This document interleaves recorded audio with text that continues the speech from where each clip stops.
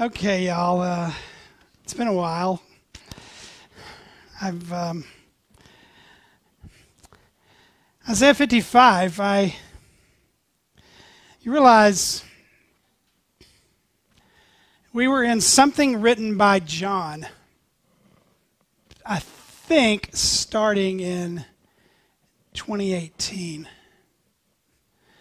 with only a break for the minor prophets during a quarantine. So John, 1 John, 2 John, 3 John, Revelation. And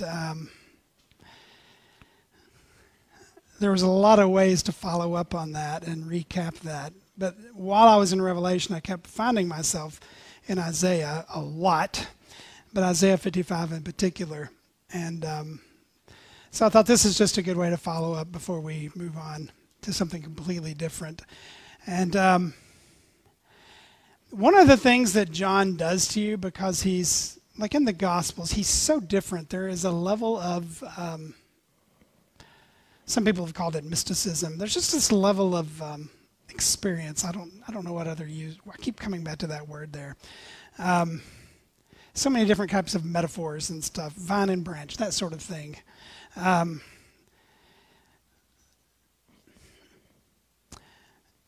kept returning to that, and John is one of those guys that every time I open, I think that I'm never getting enough. You know, like there's got to be more here that I'm just not getting.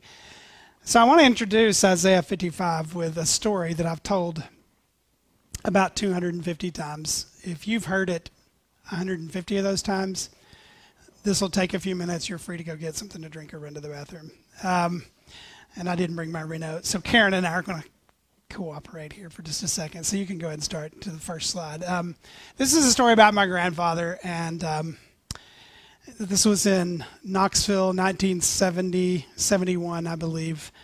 And in 1971, Billy Graham came to Knoxville, Tennessee, to Neyland Stadium, where the Tennessee Volunteers play football.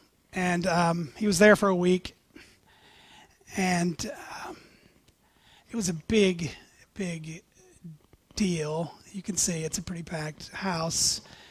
If you flip to the next screen, you'll see why part of it was a big deal. Billy Graham made a decision that week that he would go on to regret for the rest of his life. He invited Richard Nixon to be on the stage with him. Something that my other grandfather that's not in this story reminded me of in the very last thing he told me before he died. But that's a different story. Never made that connection till just now. So Richard Nixon is there. It's 71. The Vietnam War's happening. If you go to the next slide, you'll see at this point it was the largest choir ever assembled. All those people in white shirts going around the end. It was a 5,000 member choir. So if you can imagine that many voices being led by, was it George Beverly Shea and whoever the other music dude was? Any names? Anybody? No? Okay, that's fine. You can flip again. But you can see what he did. He gave Richard Nixon a microphone and let him speak. At the same time, I said Jesus was there. No, that's not Jesus. That's a hippie. And they actually came into the stadium and protested. While Nixon was speaking, they stood up with their signs that said, "Thou shalt not kill," and yelled at him while he was trying to speak. So you got Richard Nixon trying to talk, protesters yelling. You can go to another slide. I think I may have some more. Oops, that one was twice. Yeah, so you can see this happening. So it's in the middle of a college campus. You've got college students. They're yelling at Nixon. Nixon's trying to speak. And this next slide, I think, will maybe say it all. This is the classic Nixon pose. But I just think this is fascinating because everything is here. You've got, at the very top, it says Vols, volunteers. Under that, it says, "I am the truth, the life, and the way." Very strange. Under that, you got the choir. Under that, you've got Nixon. If you look closely, you'll see Secret Service men guarding him. And then you see Billy Graham about to preach the gospel, knowing that in the audience there are people yelling at him, "Thou shalt not kill." and they're against the war. What a crazy, crazy time. Now, you go to the next slide. There was another night when somebody else was there who was not Richard Nixon. He was Johnny Cash. Amen. Can I get an amen from anybody on Johnny Cash? Okay, thank you. Yeah. A quick word about my grandfather. My grandfather was an independent, fundamental, King James only Baptist. Super duper traditional. He came to hear my first sermon, and the first words out of his mouth were, "Why didn't you use the King James?" Not good sermon, not I'm proud of you, nothing, but why didn't you use the King James Bible? Thank you, Grandpa. Lots of rules, wonderful man, love him, cherish his memory, but this rules for everything. Rules for what you wear, didn't wear, but certain groups of people he did not care for. One of those groups were hippies, because hippies were communist and they had long hair and they smoked pot and they went to Woodstock, and they were undermining our society. So men couldn't have hair over their collar, men couldn't have beards, women couldn't wear jeans or shorts. Nobody could wear shorts, and just so many rules and so many things you couldn't do so that you didn't look like a hippie. And most importantly, independent, fundamental, King James only Baptist hated Billy Graham, because they believed that the Pope was the Antichrist, and when Billy Graham would go to other countries, he would cooperate with Catholics.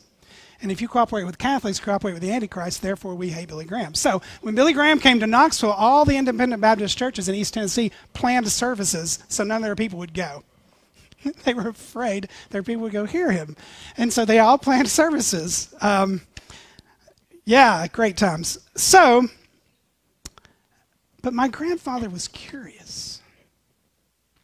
So he went on Johnny Cash night. So my grandfather, he had one leg, so he don't know how this is going to work. So he's driving up, thousands of people. I mean, this stadium held, I think at the time, 70 or 80,000 people. I don't know. Thousands of people everywhere, and he doesn't know how he's going to park. He doesn't know how he's going to do this. A Billy Graham volunteer spots his handicap sticker, waves him in, and if you know how football stadium, waves him right under the stadium, right next to a tunnel, walks him to his seat, 30 yards, sits him down. He's there. So he's already impressed. These people are good. Sits him down. He hears Johnny Cash sing. He hears Billy Graham preach the gospel. He sees thousands of people go forward to receive Christ. And suddenly my grandfather's mind is blown. Okay? You can flip to the next slide, because this next slide has Johnny Cash, two guys playing guitar with awesome sideburns and hair. So I just had to include that. Okay, so this is the part of the story my grandfather told me in the late 80s, maybe 1990. He told me this story 3 or 4 times. So just imagine 15 to 20 years later, he's still telling this story. And here I am 30 years later, still telling this story. And this is the part of the story where he would get tears in his eyes, and the part of the story where I get tears in my eyes. Okay, so because it shook him up and it changed him. So you know what it's like when a football game's over and everybody leaves at the same time. Billy Graham's done. The service is over. Everybody gets still up to leave, and so it's wall-to-wall people, and here's my grandfather with his one leg and his crutch. And he looks over, and there's walking right up next to him is, as he describes it, a little hippie girl.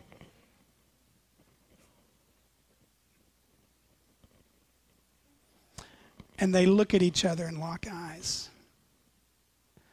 Now, you just imagine whatever a little hippie girl would have looked like.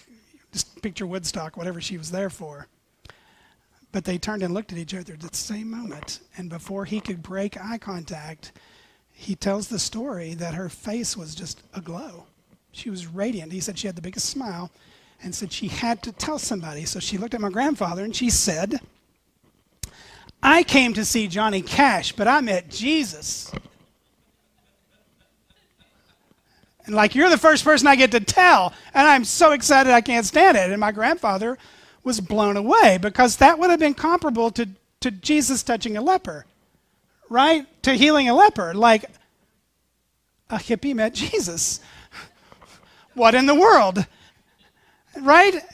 And then he's going to have to process the fact that all of his independent, fundamental Baptist, King James only friends are going to want to know what he was doing at Billy Graham, and he's going to tell them, well, a hippie girl got saved, and so did 1,000 other people. And he has got a lot to figure out, right? But he remembered that bright and shining face for the rest of his life. And I will never forget him telling that story to me 3 or 4 times. But the thing that makes me use that story to introduce, you can get that off of there. Everybody will look at Insta of me.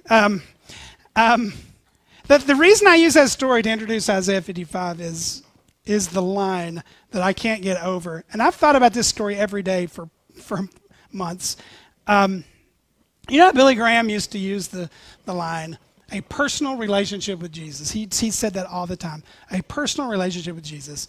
And in other words, it wasn't secondhand. It was like you and Jesus. And it was real. And it just strikes me how real that would have been to the little hippie girl, as my grandfather called her. I came to see Johnny Cash, but I met Jesus. Like, the Jesus I met is just as real as the Johnny Cash I saw singing on stage. Like, I met him. He was here. Did you see him? He wasn't the guy with the thing. He was here. Like, it was just that real. And so I can't get over that. Because, like, open your Bible anywhere. Like I said, John, any of the John, Revelation, Isaiah 55 for us this month. The metaphors, the imagery that Isaiah uses are so personal. They are experiential to a degree that you practically cannot explain. And I open Isaiah 55 after a month away with lots of honestly difficult experience over the last 2 months. That's been kind of like a bit of a school for me. With a bit of fear and trembling for 2 reasons. And I'll just throw this out there. Maybe I'll preach on these 2 things someday, but 1 sentence for each of them. Number 1, Jesus said to the Pharisees, "You hypocrites, you honor me with your lips, but your hearts are far from me." We tend to think a hypocrite is somebody who says one thing and does another. Jesus said a hypocrite is someone who says one thing but believes another. And that scares me to death because I say a lot. So when James says, those of you who teach are going to be judged, why? Because you say a lot, and you best believe what you say. Don't just be saying stuff if you really don't believe it. And so now we come to Isaiah 55, and it's frightening, really, because there's these invitations from this God that we read about earlier who is just beyond our ability to rein in. And this morning and next week, will be the invitations. And then the 3 weeks or 2 weeks after that will just be, look who this is that is inviting us. He is more than you can get your brain around. And that'll be our 1 month. He is unfathomably, incomprehensibly great, and his invitation is to experience him at a level you can't get around. And it's important to know where this is coming from. And I want to say this briefly, but I want to make sure you get it. Because Isaiah is writing to people who are going to be judged. Judgment's on the way, and God has said to the people through Isaiah, they're not going to turn this around. It's coming. It's happening. I've prepared the people to come. And if you read through, you see some of the reasons why they were judged. God's people had become idolaters, and they had even incorporated idolatry into their temple worship, meaning that they had become more and more and more like the nations around them. They had incorporated other gods, other people's gods into their worship. In many ways, they were still faithful, if you will, to go to temple and do the temple stuff. But while being idolatrous, they were very unjust in how they treated vulnerable people, the widows, the orphans, the people coming in from other countries, the poor. They treated them very unjustly. You can just skip up a couple of chapters. There's a chapter there, Isaiah 58, that Alan preached on one time. That's all about that. In many ways, when you read Isaiah, and Isaiah is saying judgment's coming, the people would often respond with, but we go to temple. We offer sacrifices. We do all the stuff. And God says through Isaiah, yeah, and I'm kind of sick of your stuff. Just don't do it. It'd be better if you didn't. And then, what did they do? This is kind of the kicker. When they realized the bad guys were coming as the hand of God's judgment, instead of falling on their faces before God, they said, has anybody talked to Egypt? Maybe Egypt will come help us. In other words, let's get some people who are even more pagan than we are, and maybe they'll help us get out of this, right? And God was just like, if God could do this, he did that, yeah. And so there's this interesting section that's just amazing, really, and we saw this in all the minor prophets, so this is kind of told in a major prophet way, if you will. It's like this big announcement of judgment, but then there's this hopeful section where there's these several chapters about this glory of this future kingdom that's coming, and then these chapters about this suffering servant. You know Isaiah 53, this one who will bear our sins like the sheep have gone astray, and he takes on our sin. They're all there. And then there's this invitation in chapter 55, and we're just going to cover the first 5 verses of this invitation. I've divided this chapter into 4 parts, and so we're just going to pick it up there. It's an invitation, oddly enough, to come, to listen, to eat, and to see how those are all related together, to find satisfaction in God. And David preached on, I almost said complacency. He did not preach on complacency. He preached on contentment. Those are 2 very different things. Contentment, and there's a lot of this is here, but just finding satisfaction for your soul in God. It says, let me just cover the first couple of verses here. Come, everyone who's thirsty, come to the waters. You have no money, come buy and eat. Come buy wine and milk without money and without cost. Why spend money on what is not bread and your labor on what does not satisfy? Listen to me and eat what is good, and you will delight in the richest of fare. Give ear, come to me, listen that you may live. I will make an everlasting covenant with you. My faithful love promised to David. We'll pick that up there. So do you see the levels there? There's 1, 2, 3, 4 times. Come, come, come, come, come, come, come. Come, everyone. That's the qualifications. You got to be thirsty. If you're thirsty, you can come. If you got no money, so you got to be poor. So thirsty and poor. It's kind of difficult so far. This isn't anything we really want to admit yet, right? If you're thirsty and you're poor, you've got no money, it's interesting, he says, you who have no money, come buy and eat. How am I going to buy if I have no money? Oh, come on. I'll give you wine and milk, but it'll be wine and milk that you can get without money and without cost. Okay, tell me more. And he asks this question. It's a 2-part question. Why are you spending money on what's not bread, your labor on what is not satisfied? In other words, why are you toiling and laboring all day long and never buying groceries, so to speak? And he says, if you come to me, maybe your translation says, I will delight your soul with the richest of fare. So come to me and buy what you can't buy with money, Because what you're doing is you're laboring and you're buying with money the thing that doesn't satisfy when I offer you something that will satisfy that doesn't cost money. Did that make sense? I hope it made sense. I could say it again, right? You're laboring and spending to get the thing that doesn't satisfy when I will give you that which satisfies for nothing. But in order to get it, you've got to admit that you're poor and you're thirsty, and that you're going to have to come to me humble and teachable. Did you see the coming and the eating is tied into the word listen?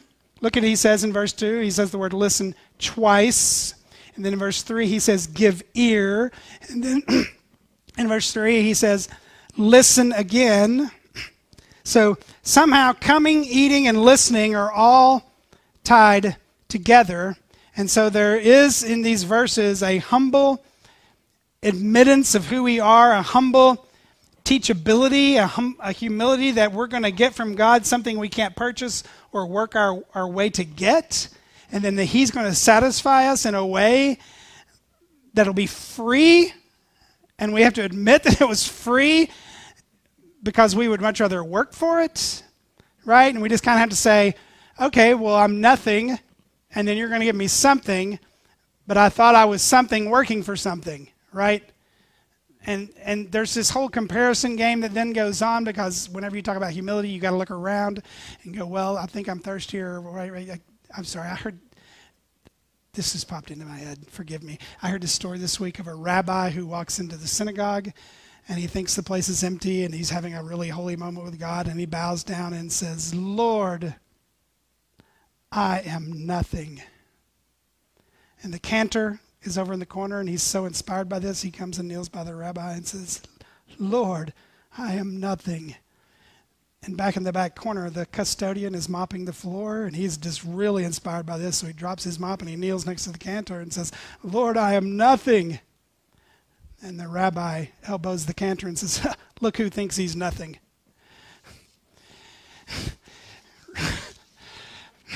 Yeah, so there is in this, and built into our hearts and built into our society, a looking around, right? Like, I feel like I would be satisfied if I had that. Oh, you want me to be humble? Well, I'm probably more humble than them, right? We're just kind of messed up that way. Oh, you think you're nothing? Let me tell you how nothing... He thinks he's nothing. Oh, no, I'm nothing. I'm probably the humblest guy you ever met. You want to talk about thirsty and poor, right? It's just, it's not built into us to think that eating and listening can be the same thing, because you don't eat with your ears. That's strange, isn't it? But if you think of it in terms of taking in, husbands, wives, are you hearing me? Kids, did your mom ever say, are you listening to me? Did your mom ever explain to you that there's a difference between hearing and listening? Yeah, I know you heard me, but were you listening? Husbands? Okay, I'll just admit I've heard it at once. Once, 0, 0, 0. It does no, listen, man, anybody younger than me in the room who hasn't learned this lesson yet, it does no good to repeat it back. See, I heard you, you said this. Mistake, big mistake. That still doesn't mean you were absorbing. You weren't bringing it in, chewing it, swallowing it, and digesting it. That's what eating and drinking are. And so, God is not promising, put away the good stuff and I'll give you mush, stale bread, and water. He says, I'll satisfy your soul. Psalm 22:26. The poor will eat and be satisfied. Those who seek the Lord will praise him. Isaiah 1:19. If you are willing and obedient, you will eat the good things of the land. Teachable, humble, and then just at a point of dissatisfaction with anything else, to where you have to listen. Then you have to listen. So when Moses and then Jesus says we don't live by bread alone, we live by words. Do you see that?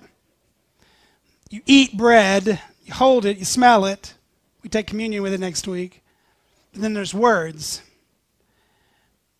And we'd kind of think if we just had more and better bread, we'd have more and better satisfaction. And he says, no, I'm going to give you some words that you didn't work for or labor for, but then they're going to satisfy your soul if you just be poor and humble and be nothing and listen.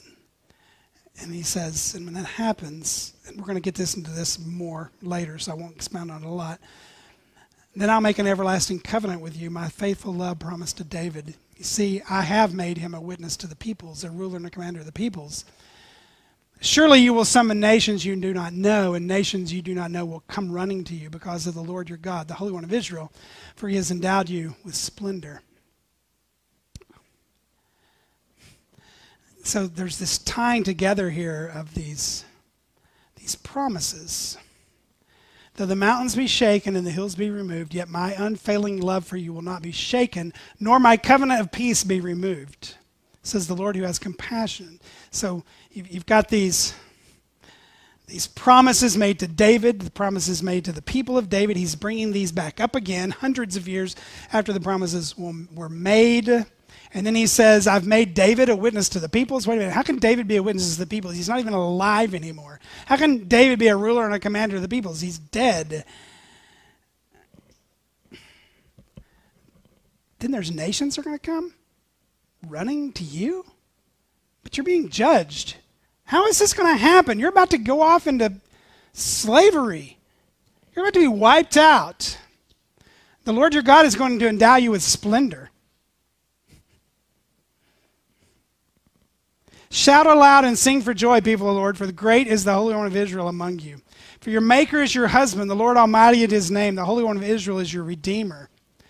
Sing for joy, you heavens, for the Lord has done this. Shout aloud, you earth beneath. Burst into song, you mountains, you forest and all your trees, for the Lord has redeemed Jacob.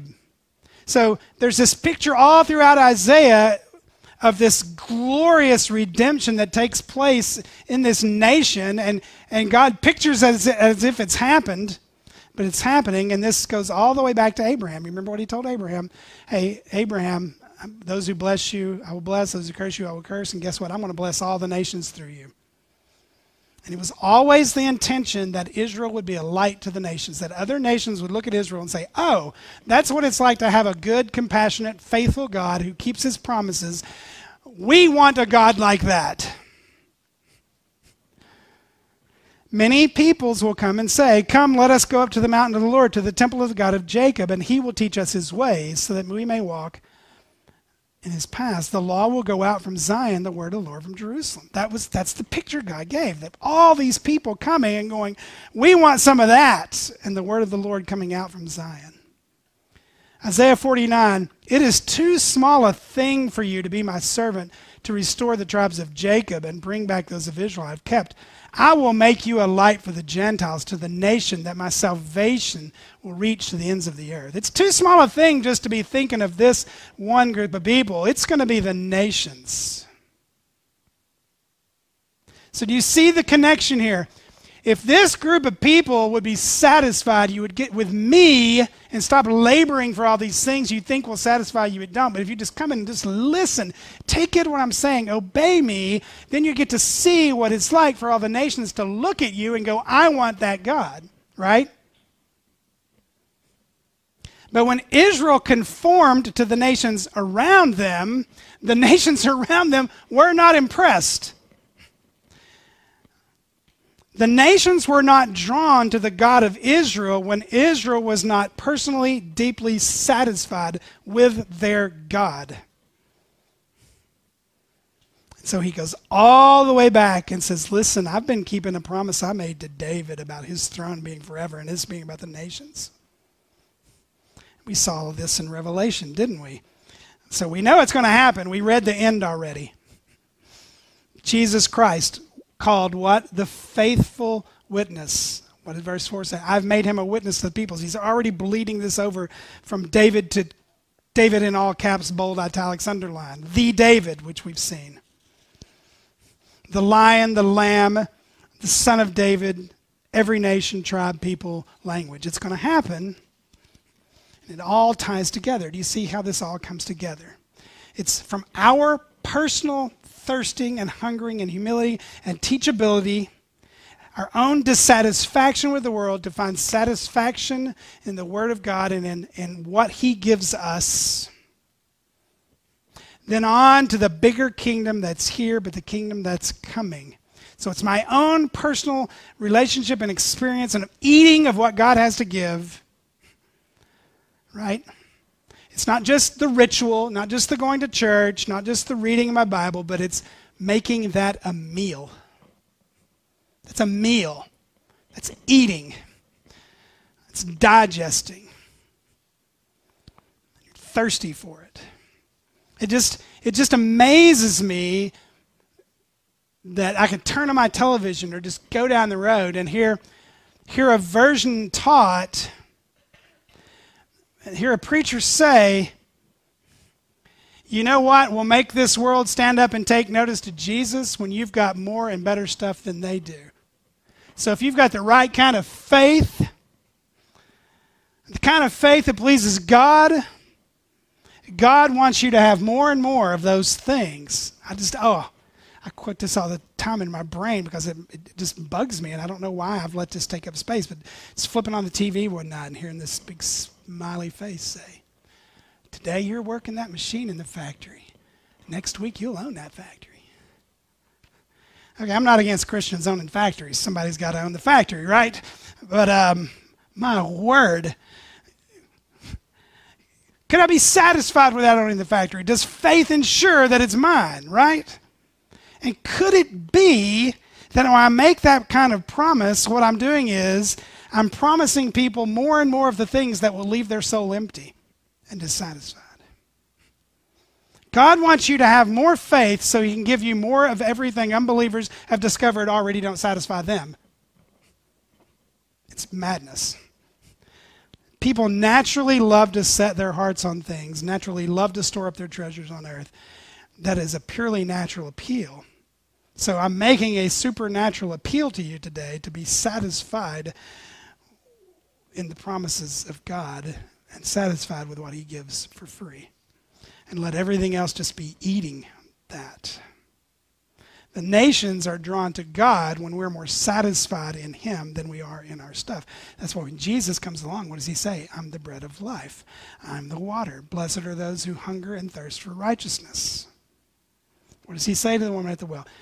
Whoever drinks the water I give them will never thirst. Indeed, the water I give them will become in them a spring of water welling up to an eternal life. The last day of the festival, Jesus stood and said in a loud voice, if anyone's thirsty, let him come to me and drink. This was the last thing we said in Revelation. It is done. I'm the Alpha and the Omega, the beginning and the end. So to the thirsty I will give water without cost from the spring of water of life without cost. John 6:27, don't work for the food that spoils, but for food that endures to eternal life, which the Son of Man will give you. The Spirit gives life, the flesh counts for nothing. Listen, the words that I've spoken to you are full of spirit and life. The words are full of spirit and life. I have a couple of unbelieving friends that I've been sharing the gospel with for a long time. I won't go into a lot of detail. One of them I'll just say this, lives in probably the nicest neighborhood, probably in a 6 or 7 mile radius of here. Enormous house on a double lot in a huge neighborhood. And he should have retired 10 years ago. And this is what he says to me. I'm tired. I don't want to work anymore. But I don't want to lower my standard of living. Your standard of living is pretty high. You could lower it a notch. So he says that to me, and I'm just kind of taken aback by that. Then another friend who's younger than me, who just can't get enough. He can't get enough. He's always starting a new business, always buying another house, always buying more land, always building another house. Just lives by himself, and he's always wanting a bigger house. he just can't get enough, and he's never satisfied. And I remember they were both standing there one day, and I talked to them about contentment. What do you guys think about contentment? Contentment? No. You can't ever be content. You can never be satisfied.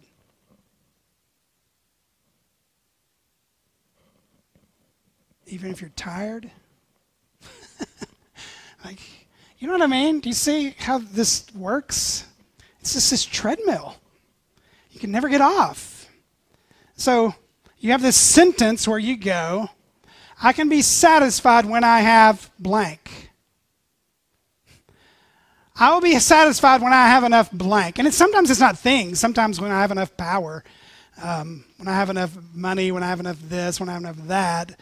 When I get to this level of this, then satisfaction will happen.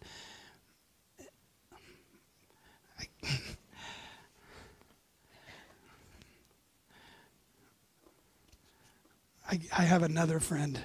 I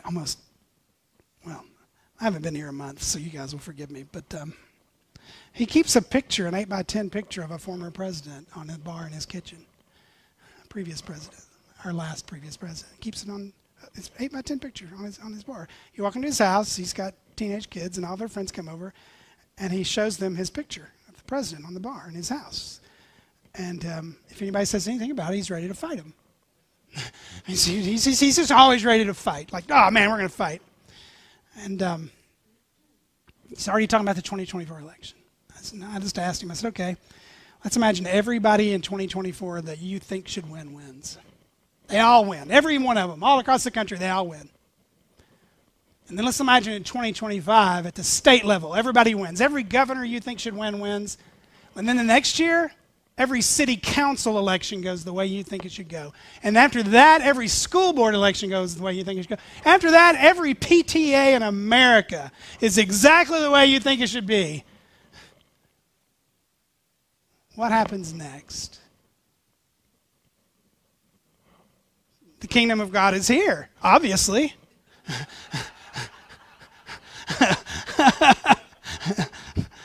Well, I understand why you're so angry then.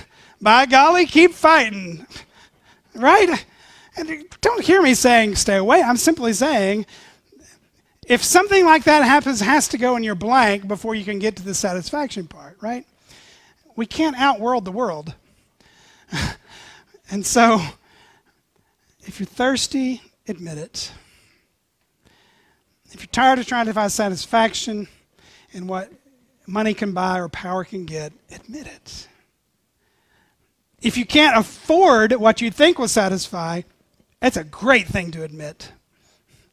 And then you say, okay, God, I'm going to put myself in a posture of listening. I'm going to listen. And I'm not just going to hear. I'm going to listen. I'm going to take it in. That you speak to me in such a way that you satisfy me. You see why I started out in fear and trembling? Because this is stuff where it's like,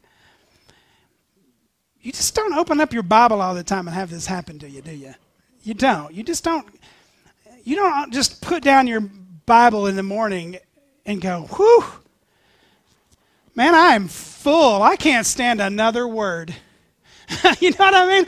I just don't feel like that often. But boy, wouldn't it? Can you imagine the testimony that is? He said that's the testimony that the nations go, oh, that's where the splendor and the glory is. I'm drawn to that. I'm drawn to that. Not when we're just doing a bad version of the world. Will you pray with me as I pray for you? Lord, I thank you for my dear brothers and sisters. I thank you, God, for, I thank you especially for the men who have capably stood and preached your word to these dear people the last few weeks. I say it over and over again. We don't have a B team here. We just got an A team. And they feed us your word week after week. And thank you for the men who've done that. And thank you for just a book that when we open it, it's like, this just has to be preached. This is too good to hold in. And thank you, God, that we don't live by bread alone.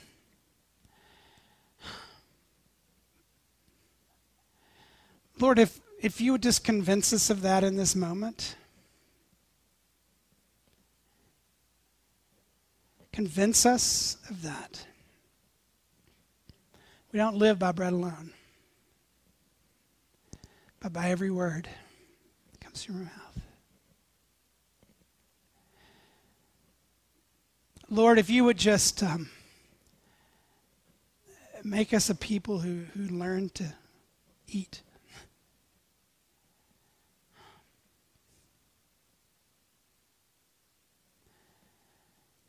And Lord, we know that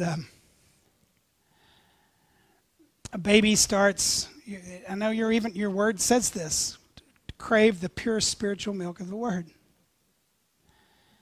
I pray that you would create that kind of craving in us, and that our soul would find life, and that we would come to you and live, and that we would see every fake alternative this world has to offer, and we would see all the ways that we buy it. Because we buy it, I buy it. And Lord, I know that my own heart fills in the blank with so much stuff. I'll be satisfied if I get this, or when I get here, or when I get there, or when I do this, or when I'm able to do that. No, Lord, no. I pray, God, that for all of us, that you would be bread. Jesus, you're the bread of life. Jesus, you're the water of life. I just go back to those words. I go back to the beaming face of the little hippie girl who met Jesus. I pray that it truly would be a personal thing. As personal as bread and water. And may it be something we can't hold in. In Jesus' name we pray.